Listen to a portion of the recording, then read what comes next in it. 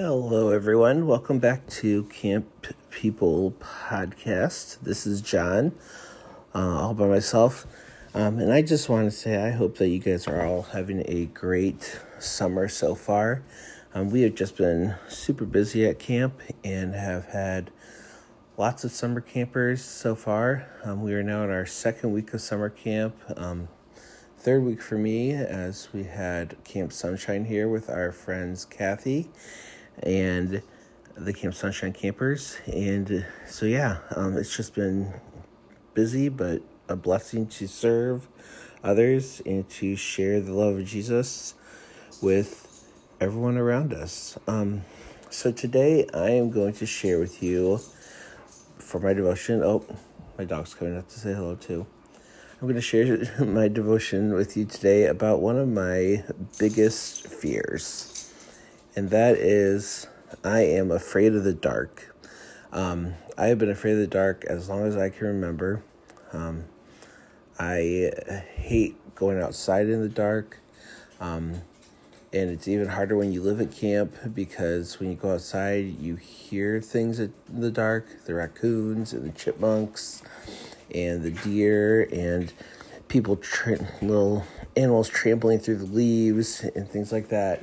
But I think the one memory I have, which made me afraid of the dark, was when I was younger and I was going to get a pumpkin from our garden. We lived out in the country, and I went to go get this pumpkin with my mom, and it was really dark out, and I didn't want to go by myself. And we had a flashlight, and we shined our flashlight up into a tree because we heard a noise, and a bunch of bats flew out of the trees. Now, I'm sure many of you are listening to this thinking, yeah, I'd probably be afraid of the dark too. Now, mind you, I was in third grade, and I'm 34 now, but that fear is still strong, and I still hate going out in the dark. If you know my wife, you can ask her stories that she's had experience with me in the last 13 years of our marriage of me not wanting to go out in the dark. And it's hard as a parent because now I have to convince my daughter why she doesn't need to be afraid of the dark. But I just hate darkness. Like, I want my lights on in my house and all the things so I don't have to be out in the dark. And I feel like that's how many of us are. Like, there's a section in our lives where we don't want to be alone, or we don't want to be in darkness, and we need light in our life.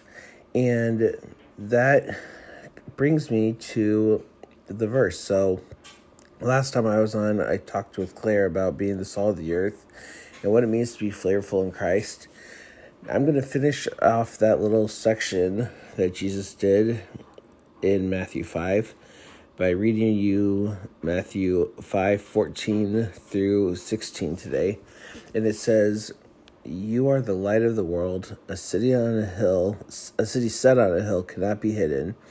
Nor do people light a lamp and put it under a basket, but on a stand it gives light to all in the house. In the same way, let your light shine before others, so that they may see your good works and give glory to your Father who is in heaven."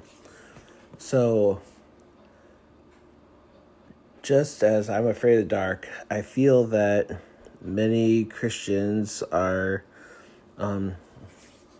also maybe not afraid of the dark, but maybe sometimes afraid of being the light in the dark. So in this scripture, we are talking about darkness as in the world, the culture that Satan has welcomed us into.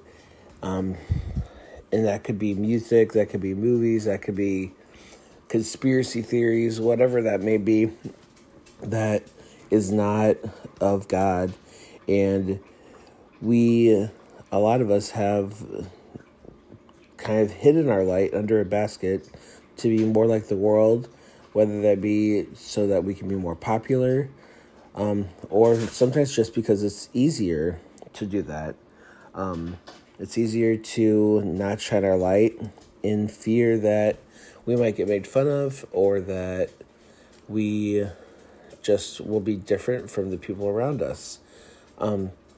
And in the scripture, Christ is telling us that we need to be the light. We need to shine Christ's love, and we need to shine the gospel story of Christ to everyone. So if you were a city on a hill, obviously no one would miss you. Like, you would be seen. If you were down in a valley, maybe you could hide yourself. And there's scriptures talking about, like, even when we are in the valley of the shadow of death, like, God is protecting us. So even if you might be in a shadow in the valley and you might not feel like you are sitting on a hill, God's still with you and he's still there protecting you. But he is asking us to be that city on a hill, to not be hidden at all from who Christ is and what we are to be in Christ. And he is also asking us to be that light. So I think of my bat story a lot when thinking about being a light in the darkness, because it was pitch black and the bats were comfortable. And as soon as the flashlight hit those trees, all of a sudden the bats all flew out of the trees. And I feel like that often can happen when we as Christians shine our light in the darkness.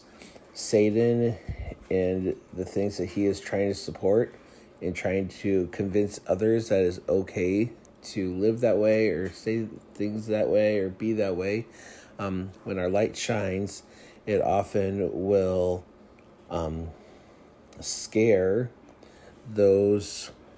The light will scare the darkness away. The light will make it flee, because nothing is stronger than Christ and God's power. So my encouragement to you today is to try to find ways that maybe you have gotten comfortable in your walk with Christ. Find ways that you have maybe succumbed to the darkness and put your flashlight away or put your lamp away. And how can you turn that light back on? How can you, even if the light's dim, how can you begin to light it up so that you can show others in the darkness how they can also have that light? And how can you be that light so others can see?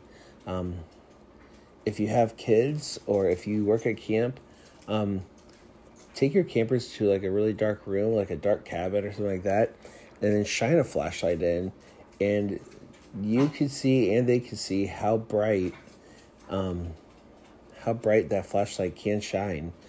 And so my encouragement to you is, if you're in an area where you might feel like you're all around darkness and your light's not going to do a lot, just physically go into a dark room and shine your phone light on shine your flashlight on your iPhone, and see how much brightness that gives you and how visible that gives you with that light. The same thing happens for you when you're in a dark place and you might feel like being the Christian or acting like a Christian, and that could be not talking like everyone else around you. That could be not listening to the same music. That could be praying before a meal, even though you might be in a public place and it might feel awkward and scary. But be that little light, because that light will shine far and wide in the darkness, and others will see it, and it'll give you the opportunity to glorify God who's in heaven, who has given you all these gifts. So my encouragement to you is to be that light in the darkness, no matter if you are one of many lights or one light by itself, and shine your light for all to see. I thought it was really cool how Mariah ended her devotion in prayer, so I'm going to pray real quick for you today. Dear God, I just thank you for all of our listeners, Lord, and I thank you for their willingness to be the light in the darkness, Lord.